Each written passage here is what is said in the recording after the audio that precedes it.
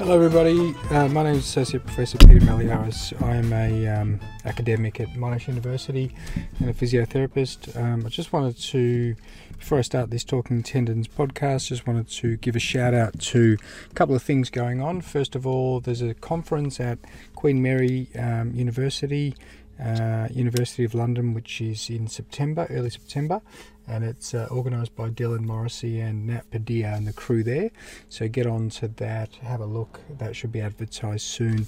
It should be really good. I'm going to be speaking, but there's a lot of other really good people speaking there. And I've also got some courses, mastering lower limb tendinopathy courses in the UK, September 4th, 5th and 6th in Glasgow, Manchester and London. So this Talking Tendons podcast is a bit of a throwback to an old paper, but a really good one. It is by Farley et al., and it was published in 1991, and the title is Hopping Frequency in Humans, a test of how springs set stride frequency in bouncing gaits.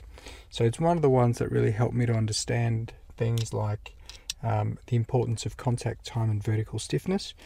And I just wanted to go through some of the key points, but I definitely recommend have a read of the paper. So basically, Farley likens or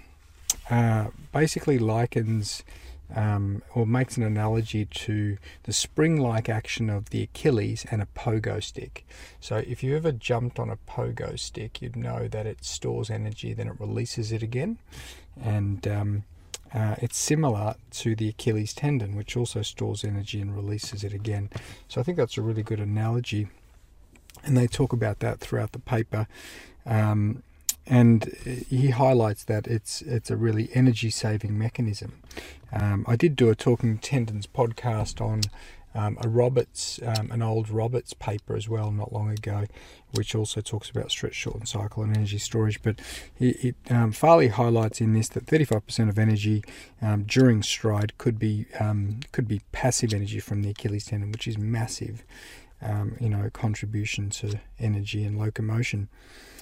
So really, really important mechanism for efficiency of human movement. So basically what they try and do in this is to try and work out what is the preferred frequency for hopping for humans, and also try and work out at that preferred frequency how do humans hop. So is it a case that they they've got this preferred frequency and it's because of minimization of metabolic cost, which is one of the things that they were interested in. They didn't measure that, as far as I could see from the paper directly, but they inferred that from some of the biomechanical measures that they made.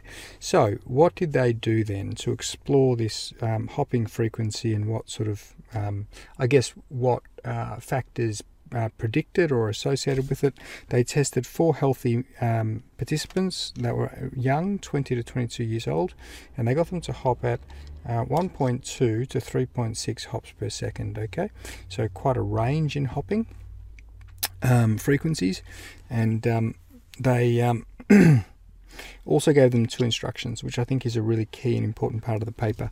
One instruction was just hop as you like, do whatever you like. Whatever is comfortable for you within those hopping frequencies. Or the other instruction was try within that frequency, stay within the frequency, but hop as high as you can. Okay. Now, what they found it has been sort of demonstrated in other hopping studies as well, and that is that humans tend to prefer to hop at about 2 to 2.2 hops per second. Okay, so they confirmed that. I think the exact figure was 2.17 hops per second. The other interesting thing that they found is when you go below that, it's not a hop anymore. It's basically more of a jump, because you're stopping for too long when you go down, and the characteristics of the ground reaction force are not the same as those of hopping, so you don't get this maximal ground reaction force at the point where you're lowest in the hop, so you got the most excursion in your vertical in your center of mass, you could say. It doesn't follow that, which is what you see with hopping. So it's different. It becomes different to a hop, and they argue that humans prefer 2.2 because that's when you start to be able to make it into a hop, and it's more efficient. You're using your Achilles more as that passive energy supplier. So that's really interesting. So below 2.2 sort of becomes less of a hop. That was one of their major findings. Then the other thing that they found is that interesting finding was looking at the two different instructions that they gave them. So what they found is that basically people choose, if you just give them a 2.2 hops per second frequency and just tell them to hop, they'll do it in a way that minimizes metabolic cost. So they won't do it maximally. So if you just tell them just hop, whatever's natural, whatever feels easy, they'll do it in a way which minimizes metabolic cost. And that generally is contracting the muscles slower. That's the way to think about it. The faster you contract your muscles, the more metabolic cost there most likely will be. So they talk about that in the paper, which is interesting. So people at 2.2 hertz, they pretty much just hopped within themselves. So their contact time was higher. They had more time to then generate force on the ground and then hop.